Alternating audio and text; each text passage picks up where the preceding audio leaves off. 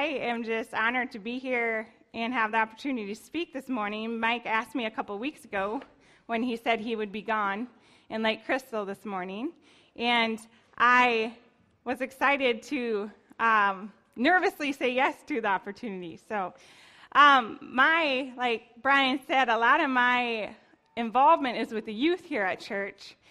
And so on Sunday mornings, I rotate in the 2nd through 4th grade Victory for Kids classrooms. And on Wednesday nights, my husband and I serve in junior and senior high youth group. And I was an elementary teacher for 2 years before jumping on board here at Victory. So a lot of my mind is really youth-driven and kids-driven. And when I read the Word, I have maybe a little more of an animated mind than some of you do. And so when I prayed about what to look at, I know that Mike has been teaching from parables, and we've been in the Gospels leading up to Easter. And a couple characters, a couple disciples, I guess I should say, that jumped out to me were Peter and Judas. And so today, the sermon is actually called The Battle for Your Heart. And we'll get to that in a little bit. But I thought there was one way that I could make the sermon really good. And when I was looking at the scripture in John, when Jesus is at Lazarus' home, and Mary and Martha, Martha's serving, and Mary pours that expensive perfume all over his feet, my mind was like, I could get someone up here, and we could have a big bottle of oily perfume, and then I could pour it all over his feet. And then I could take my hair out, and I could wash his feet. And then later there's the story we'll go to where Judas goes back to the temple and throws the coins back in regret for betrayal. And I'm like, I could have these silver coins. And we seriously have these little coins back in Victory for Kids. And I could throw them across the stage. And then I'm like, you know what? These are not children you're speaking to. And if I do that, I may never get asked to speak again. So I decided just to stick with a PowerPoint like Mike does. But really, if you're an animated mind like me, when I get to those points in the sermon, do it in your mind, because I will be. So let's pray. Lord God, I just thank you for this morning, and I pray that you would just give me your words, and that, Lord, I just wouldn't speak or do or anything, Lord, that is not apart from your will this morning. And Lord, I thank you for every single one here this morning, and I pray that you would teach me and you teach us from your word this morning. And Lord, I pray that the battle for our hearts, Lord, would be won victorious by you. In Jesus' name, amen. Well, I'm going to start. We're going to look at Peter and we're going to look at Judas. And then we're going to compare their stories and talk about our hearts. So let's start with Peter. Peter. Like Mike said a few weeks ago in one of his sermons, Peter was a disciple. He was a friend of Jesus. And he could maybe be considered one of the favorite three, if you will, of the disciples.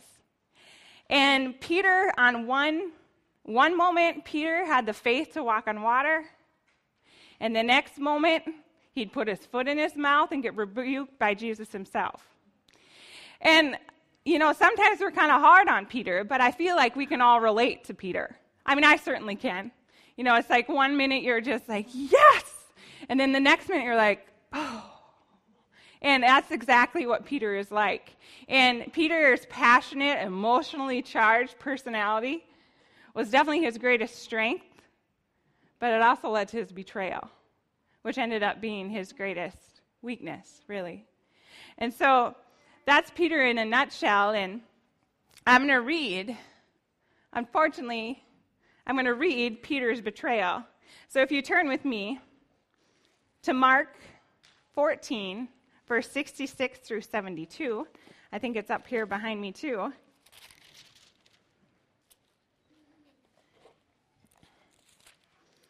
All right. And when I look at Scripture, I like to see what happened before this. It's like, well, what happened just before this? Give me some context here. Well, here's what happened before verse 66. Jesus had a meal with his disciples, what we call the Lord's Supper. He broke the bread. He drank the wine. He did that as a symbol that he was going to cross. he had an intimate supper with his disciples. And then Jesus was arrested. And Peter was there in this awe through the Lord's Supper, through Jesus' arrest. And actually, Peter, so emotionally charged, actually drew his sword during the arrest. Because he's like, you're not going to take this man, And he actually came to Jesus' defense. But, of course, again, Jesus kind of correctly, lovingly rebukes him and says, Peter, put your sword away. I'm not leading a rebellion. I have to do this to fulfill the Scriptures. So that's what's happened before this. And so we pick up in verse 66, and it says, while Peter was below in the courtyard, one of the servant girls of the high priest came by. When she saw Peter warming himself, she looked closely at him. You also were with the Nazarene Jesus, she said. But he denied it. I don't know and understand what you're talking about, he said. And he went out into the entryway. When the servant girl saw him there, she said again to those standing around, this fellow is one of them. And again, he denied it. After a little while, those standing near said to Peter, surely you are one of them, for you are a Galilean. He began to call down curses on himself, and he swore to them, I don't know this man you're talking about. Immediately the rooster crowed the second time. Then Peter remembered the word Jesus had spoken to him. Before the rooster crows twice, you will disown me 3 times. And he broke down, and he wept. One thing, we'll look at Judas' story here in just a second, but one thing that really stuck out to me, and I did all those word searches that might, there's Bible software, and we were really looking up the meaning behind this, and really, what really jumped out to me was the broke down. There's just something about a breaking. Like when you repent, when you know you've done something wrong, and you know you've just betrayed Jesus either in your actions, in your words, in your lifestyle. When I picture a breaking, I see someone on their knees. In fact, I see myself many times on my knees, breaking down. And that breaking point for Peter was so crucial. We'll see here later in his life what Peter amounted to. And the fact that Jesus' betrayal in Peter's life actually didn't define him. He actually moved far beyond this low point of his life, but because he broke, he had to break. Much like you and I have to break down and realize that there is just nothing he could do to take those words back. There was absolutely nothing he could do in his own human nature and his physical body that he could undo those words spoken. And if you've spoken a word that's been really damaging to someone else, it's that moment of pure regret. But there is absolutely nothing you can do to take those words back, but break down before your Heavenly Father. And so that's what Peter did here. And we'll jump back to Peter in just a second, but I want to kind of lay the groundwork a little bit before we compare their stories, and that means we need to read about Judas. Judas is another disciple. He was one of the 12. He was considered Jesus' friend. I mean, it wasn't by accident that Judas was a disciple. It was part of God's will. It was part of God's plan. And actually, after Judas betrayed Jesus, I noticed something jumped out at me when I was reading his story, is he called him friend. He said, friend, do what you came to do. Jesus knew he was going to betray him, but he called him friend. Judas was a friend of Christ. But unfortunately, Judas had a problem. And Judas was the treasurer, we would give him the treasurer of the disciples and Jesus. He's described as charge of the money bag. Okay, he was in charge of what was going in and out of that money bag. And he was the treasurer, and unfortunately, he was also a thief from the money bag. he took from this money bag that he was entrusted. And we know this from a portion of Scripture in John, the Gospel of John. And I'm just going to summarize this story. This is my paraphrase. And this is what happens in John, is that Jesus goes to Lazarus' home. Here's where, if you're an illustrated mind, you can pour the perfume on the feet. But he goes to Lazarus' home, and there's Mary and there's Martha. And Martha is preparing. And Mary, knowing, it's just like, I love Mary's sensitivity to the Spirit, because she knows the hour is coming for Jesus Christ to go to the cross. And so Mary takes a jar of perfume. And it actually says that the perfume is worth a year's wages. Can you imagine that? I mean, we're kind of hard on Judas here in a little bit. But take a year of your wages and just pour it out.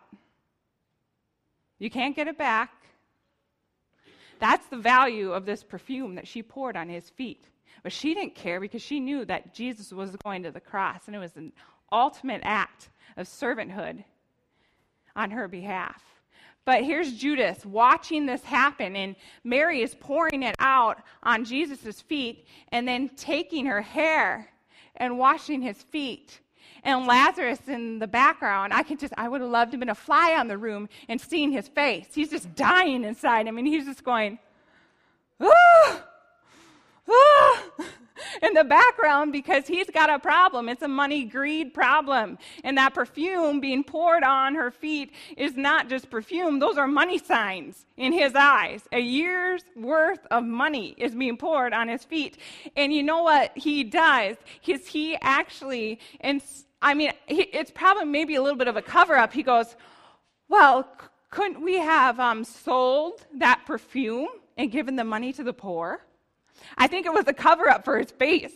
I mean, I don't know that. It doesn't say what his face looked like in Scripture, but it does say in verse 6 that he did not, this is word for word, he did not care about the poor, for he was going to take from the money bag. Okay, so it wasn't, it was a cover-up. Okay, and so he was trying to cover up his pure disgrace of this perfume being poured out in such a wasteful manner in his eyes. I think about an illustration. I actually, many of you know my husband goes and does cattle chores every morning, and I'm just like, what would this be like? Like, I was trying to think in my head. I texted him while I was here, and he was over there feeding the cattle, and I said, what is a bag of seed worth now? I know it's expensive, but I don't always follow all that stuff. I leave that to him. And I said, what is a bag of seed worth? And he said it's close to $400. I think he said $370, $60, something like that after his discount. And, I think about, if a farmer was having a pickup load of seed and one fell off of the pickup and went all over, me being the naive, oh, that's too bad, oh, look at all that wasted seed. But to a farmer, those are like money values. I mean, that's like money hitting the pavement, a waste. And that's exactly what was going on in Judas's head here. Ah, that is money being poured out on our feet. And that was so wasteful to him, yet Mary really got the point of it all.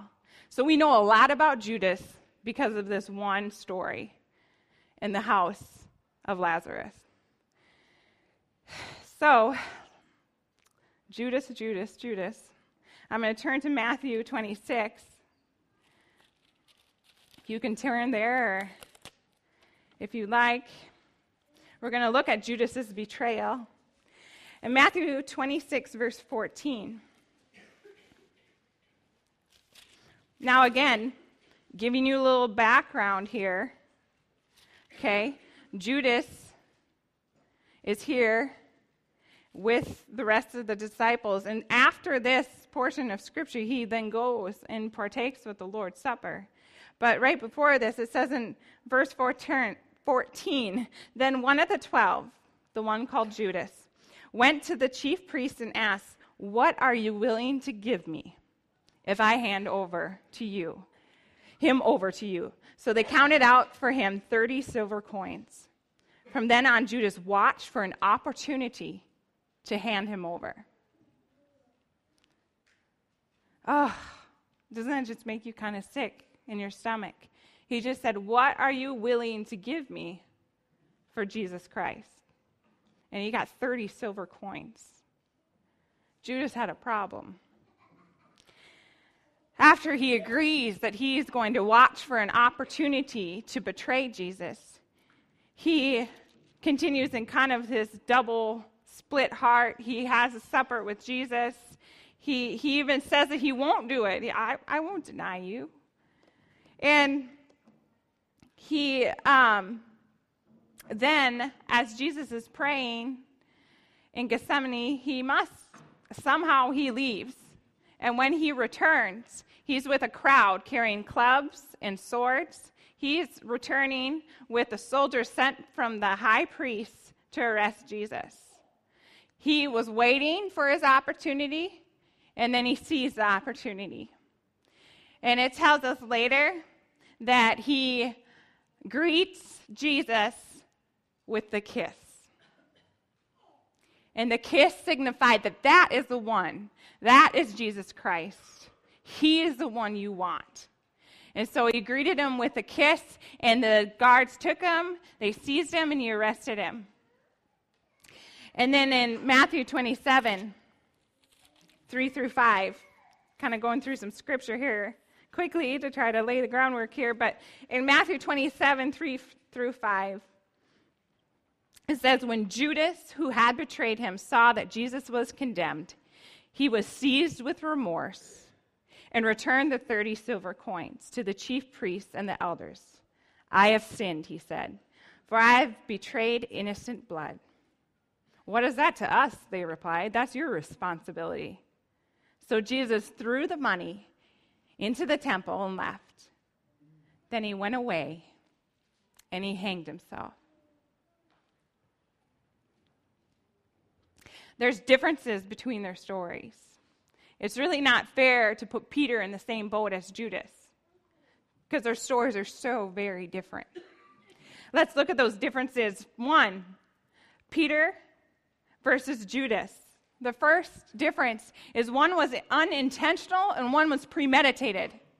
If you were in a court of law and you committed a crime, they would want to see whether you had premeditated murder, correct?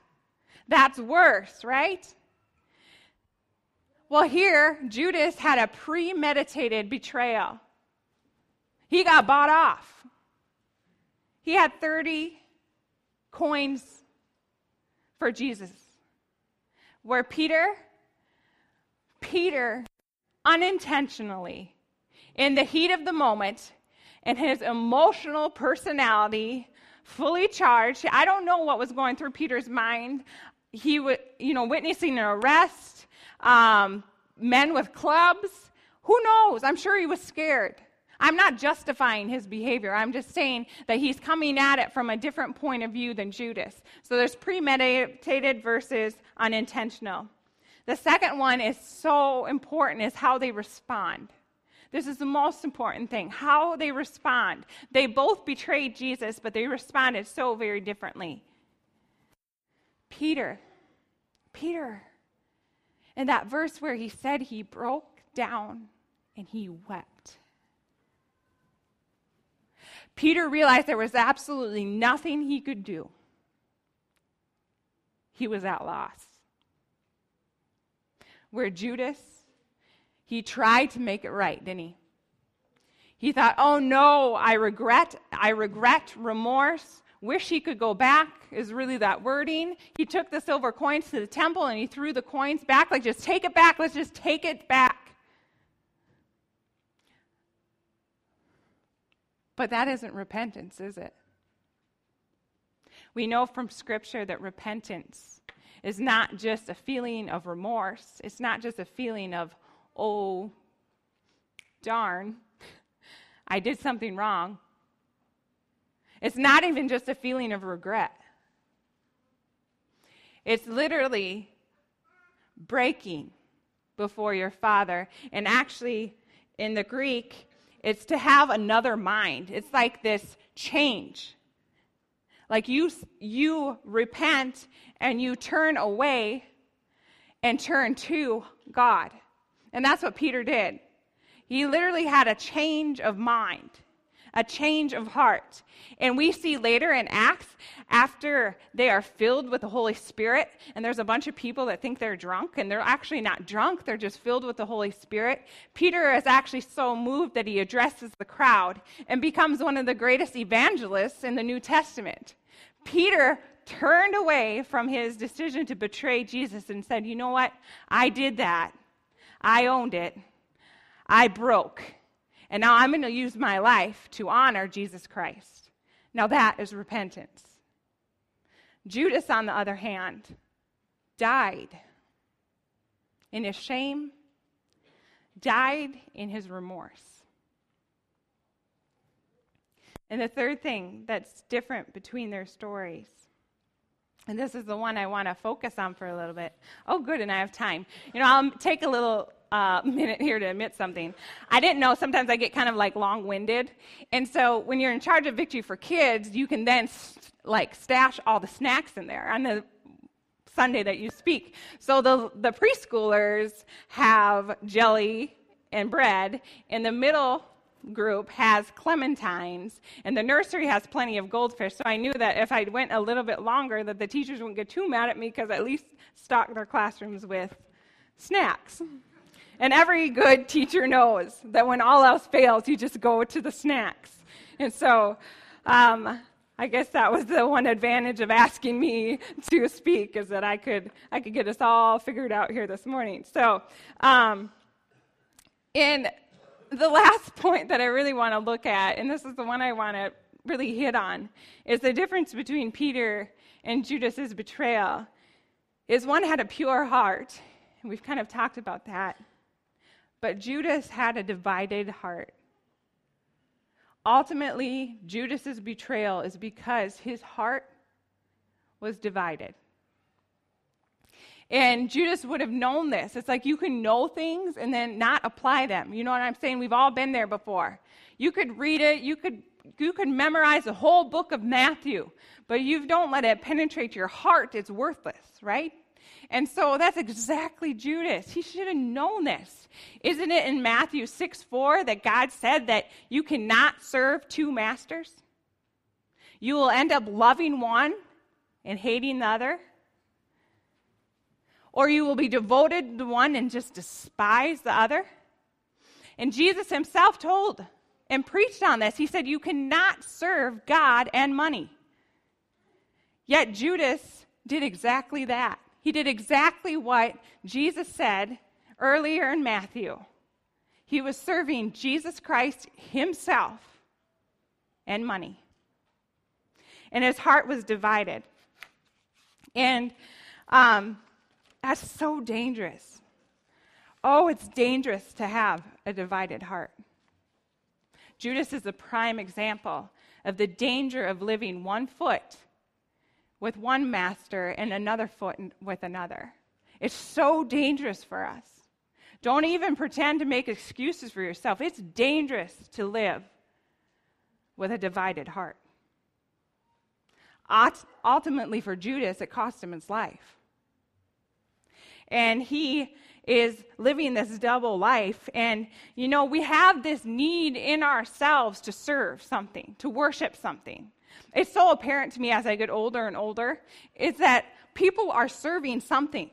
I ran across this one song, and again, I chose not to do it, but it was a Bob Dylan song, and I didn't even know it. But it's you got to serve somebody. And in his Bob Dylan voice, he sings this song, and the lyrics are just so spot on. He says, you may be an ambassador to England or France. You may like to gamble. You might like to dance. You may like to be the heavyweight champion of the world. You may be a socialite with a long string of pearls. But you're going to have to serve somebody. Yes, indeed. You're going to have to serve somebody.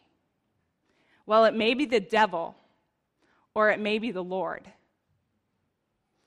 But you're going to have to serve somebody.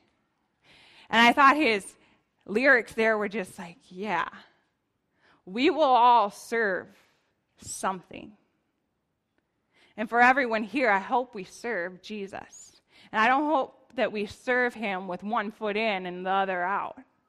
I hope we serve him with a abandoned, full heart, honoring Jesus. And for Judas, his heart was serving greed and money. And the other side of him was walking hand in hand, literally, with Jesus Christ. So if he can do that, I know very well that it's a danger for us. And there are idols in our lives, and I think the next one shows a bunch, and I borrowed, isn't stealing, right? I borrowed these from Gods at War, the study from Kyle Idleman. And these are just common idols in our lives, common gods, right? Really. When we worship something higher and something consumes our lives more than Jesus Christ, it's an idol. And so there are many, many idols in your life. It might not be money, and it might not be greed. That was Judas's. But here are some areas that just take a hard check that could be going on in our lives. There are pleasure, power, and love. And I like the way he broke it down in his book. You can break it down however you want. But there are some major themes, especially I feel like in our Western culture, here are some major themes with idols in our lives. Food, entertainment, sex, success. Here's money, Judas's downfall. Achievement, romance. Maybe it's your family. Maybe it's just yourself. But these are things that literally, he says in his book, he says, when we worship idols in our lives, we are robbing Jesus of the worship he deserves. And you might not know that you have an idol in your life until Jesus puts his finger on it. And you think idol's kind of a strong word. Well, sometimes idols are manifested in addictions. You're like, oh, well, don't worry. I don't even smoke or drink, so I don't have an addiction. Well, guess what? It can manifest in so many other ways. What do you spend your time thinking about? What do you spend your time doing? What consumes you?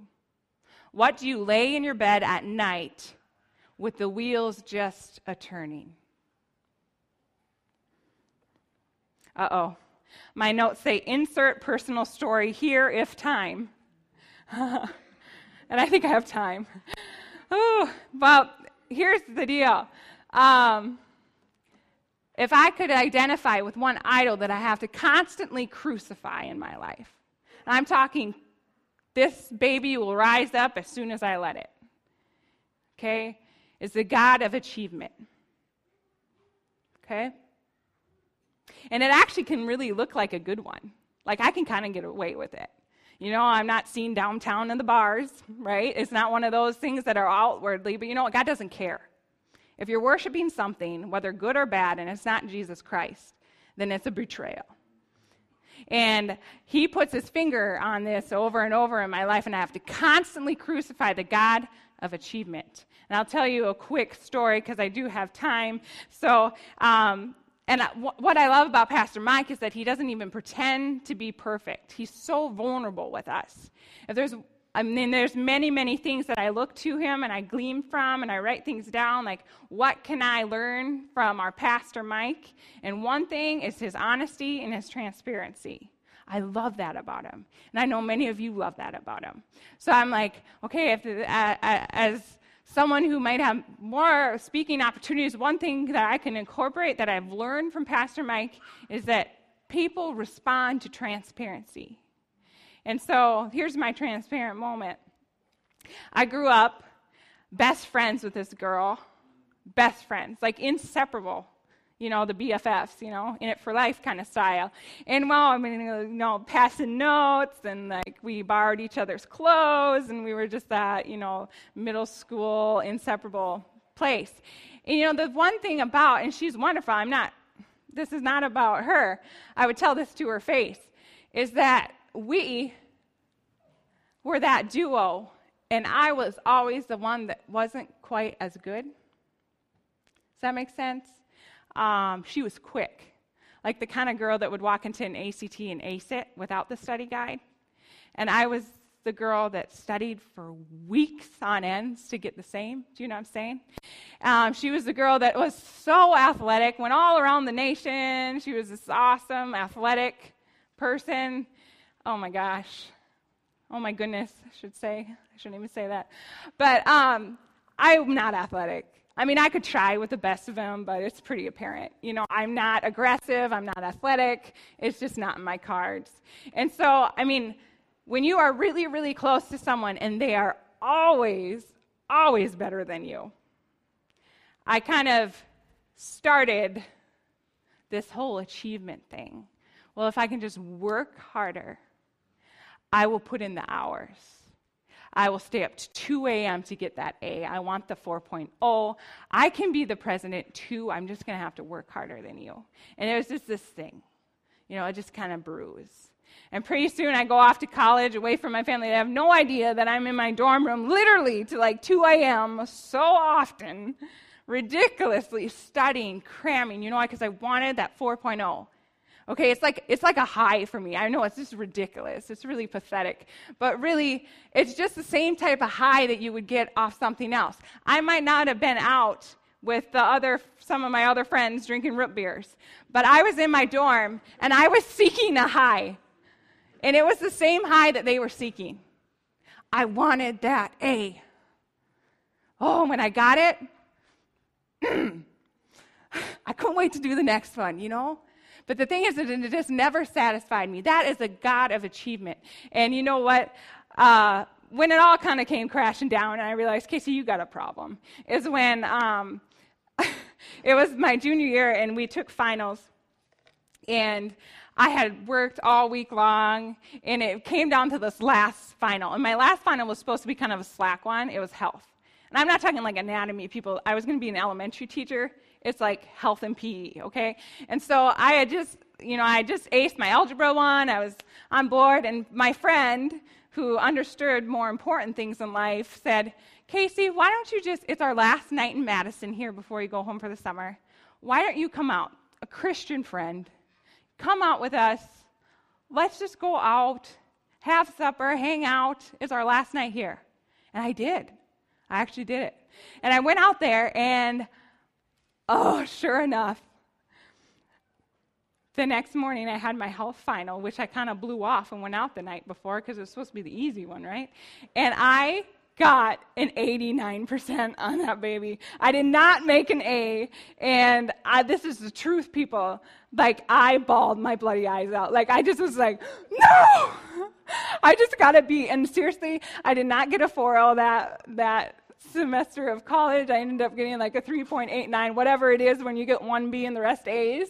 And like literally, I was bawling. Like, legit. I mean, I laugh at it now, but it was legit emotion, okay? And I realized that I was worshiping myself. I mean, what is that? That's just pride in there.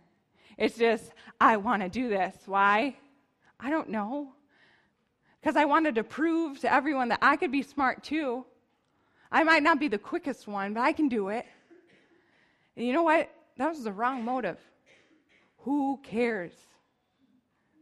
My employers definitely didn't not hire me because I had one B in health, for goodness sakes. It's just ridiculous. And the thing is, that is a God, a false God in my life. And I have to continually, yes, I repented, break it. I could feel like that was like a breaking point. When I was bawling in my room because of B, I'm like, you have a problem. That was my breaking point, okay? And it's kind of a silly God, but you know, there's other gods out here that you're worshiping. It might not be achievement. It might be money. You might be addicted to that sexual high that's just on your computer that you turn to when it's 8 o'clock at night and you just can't get away from it. You cannot break that baby. You need a Peter moment. You need a breaking. And not just a breaking, you need to turn, to set your mind on the things above and turn from that sin. It's not a regret. It's not I'm going to undo it tomorrow. You know what? I won't even look at that computer. I won't even touch it. That was what Judas was. Here, just take the coins. Just take them. Take them so I don't have to bear this regret and this sickening, sick feeling in my gut. We have all been there, where you're just so sickened with yourself. That's good, but it's not what God intends. He wants you to turn back to Him. Set your minds on the things of above. Set your mind on honoring Him with your life. And you know what? What's awesome about our loving Father is that He knows that we're going to have Peter moments. He knows that we're going to put our foot in our mouth. He knows that we're going to fall short. But He loves us just where we're at. He loves us for who we are. But all He is asking for a true repentance, a breaking. So I want to challenge you this morning. I really want to challenge you to look at your lives and say, what am I thinking about? What motivates me? In our culture, this could be so many things. It could be food. I think that's a big one. I think a lot of people serve food. What am I having for lunch? And then supper, and then, oh, okay, and then this, and oh, geez, I'm just really craving that at 9, and, they're in their fridges in the middle of the night, and we all just kind of like laugh it off, but if you're spending a lot of your earthly life thinking about food, maybe it's an idol. Fill in the blank. Fill in the blank. Whatever your downfall is, whatever you turn to, why are you worshiping it? It could be entertainment. Our culture is infatuated with entertainment. Just entertain me all the time. I want a game on my phone and then on the TV and then I'm going to have surround sound. I just have to be constantly entertained. You see that with our children. I was a teacher. There were just kids that literally entertain me. And that's maybe why I got all my, tricks out of the hat to keep them with me, because it was just they couldn't not be entertained. Do you spend your whole day finding time to entertain yourself? That's a god. If it comes before the things that you're worshiping, and that should be Jesus Christ, if it comes before Him, it's a god. And you need to lay that puppy down. You need to nail it to the cross. And just like me, you might have to continue to nail it to the cross. You need to break, you need to turn. But sometimes in our lives, Satan knows exactly where we're weak. Exactly where you're weak. And though I'm not in school anymore, that God of achievement, that could rise up in me easily. I got to nail that thing to the cross. Oh, geez, Casey, you're paid here every day and you're not doing enough. Do more. That's the God of achievement. And so, I just want to challenge you. Mike, myself, I know many people in this body would be willing to meet one-on-one with you. Sometimes it takes someone to encourage you, to help you. Sometimes we can't do it on our own. And so I just encourage you, if you know there's something in your gut telling you this morning, I have something. I am seeking something other than Jesus to satisfy my soul. Then I just encourage you, find someone. If it's not me, I'd love to meet with you, but if it's not me, find someone that you know and you trust. Crucify that idol. These disciples, Peter and Judas, we can be hard on them. But really, we all can identify with them. And what I love is that Jesus is not dead. He's alive. And He's coming back again. Like Brian said, He's coming back and we're going to have a new Jerusalem. And this city is going to be awesome. And Jesus is going to be in the middle of it, and He's going to be the light. There's going to be no more sorrow. There's going to be no more of this crappy sickness or disease or grief. And actually, there's not even going to be a sun, because Jesus himself is going to illuminate the whole city. And our promise is that if we follow him and love him, we get to live with him forever in this city as his bride. We are his bride. And he's looking for a bride with an undivided heart. He is looking for a bride when he comes back again that will full-heartedly serve him. I want to be that bride. Betrayal is dangerous. Idols in your life is dangerous. Be his bride that he's coming back for. Put on your garments of holiness. What are we waiting for? I've seen pictures all over the internet of these people who are laying down their lives every single day for Jesus Christ. On their knees. You've seen them too. A little too graphic maybe for this morning. But you've seen them. There are people laying down their lives for Jesus Christ every single day.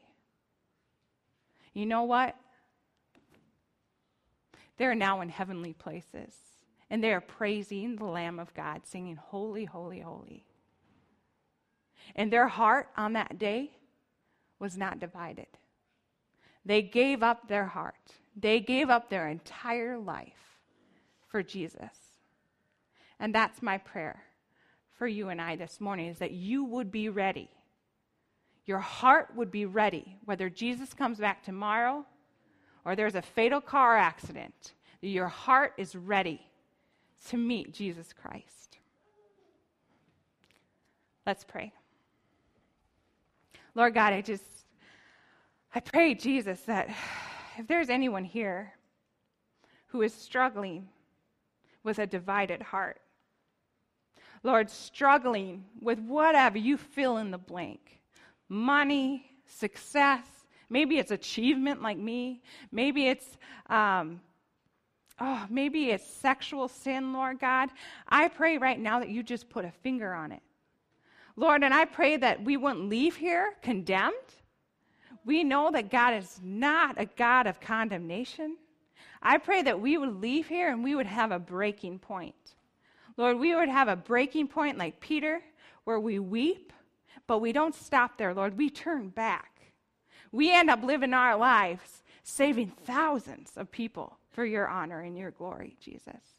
So I pray that if there is something in our lives this morning, you'd put a finger on it and that we would act upon it. Because, Jesus, I want to be ready for your second coming. I want a pure heart as your bride on that day. Lord, I pray that anything that I spoke that wasn't of you, it would fall away so that your name would be glorified.